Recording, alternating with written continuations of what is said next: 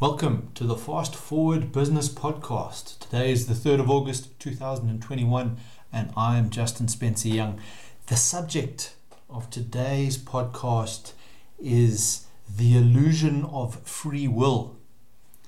I wrote about this over a week ago in the Just in Time articles, and I titled the article, "Do you believe in the illusion of free will?" So I'm going to read to you from that article and we're going to explore this concept of free will.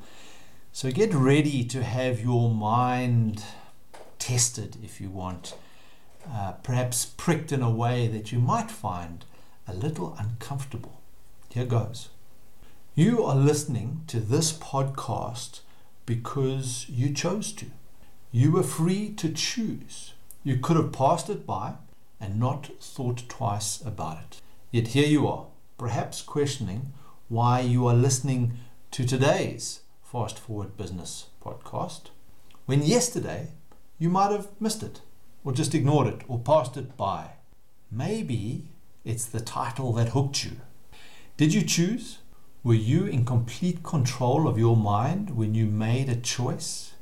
Is there a chance that some preconditioning from your past pushed you to listen to this podcast?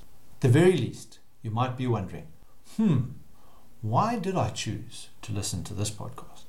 Let's try a thought experiment. Clear your mind and don't think of anything. Go ahead, try it now.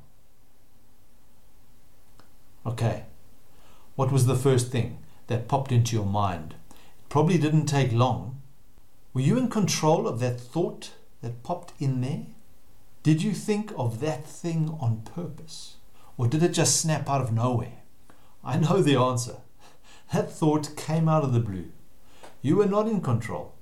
Control of your mind may be an illusion. Perhaps our mind controls us without us even being aware. Hence, the illusion of choice and the illusion of free will.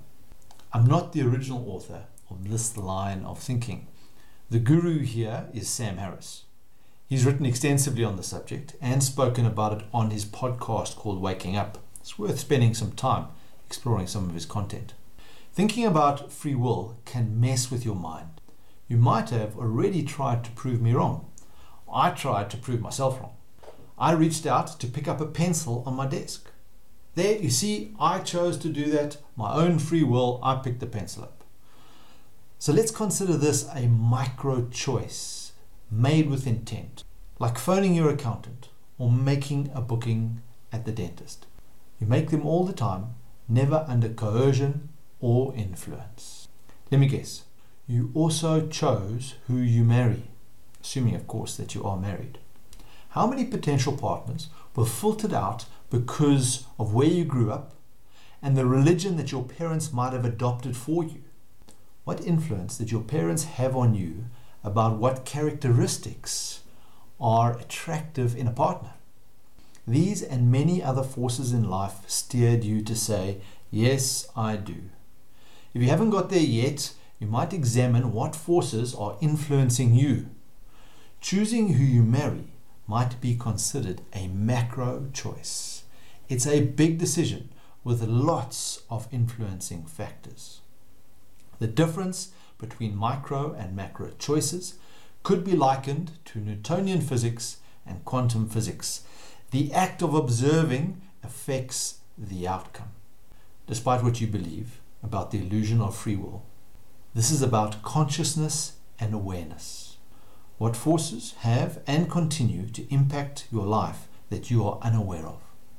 They are impacting your choices more than you think. Good choice to read this article, by the way. And thank you for listening. We will see you on the far post.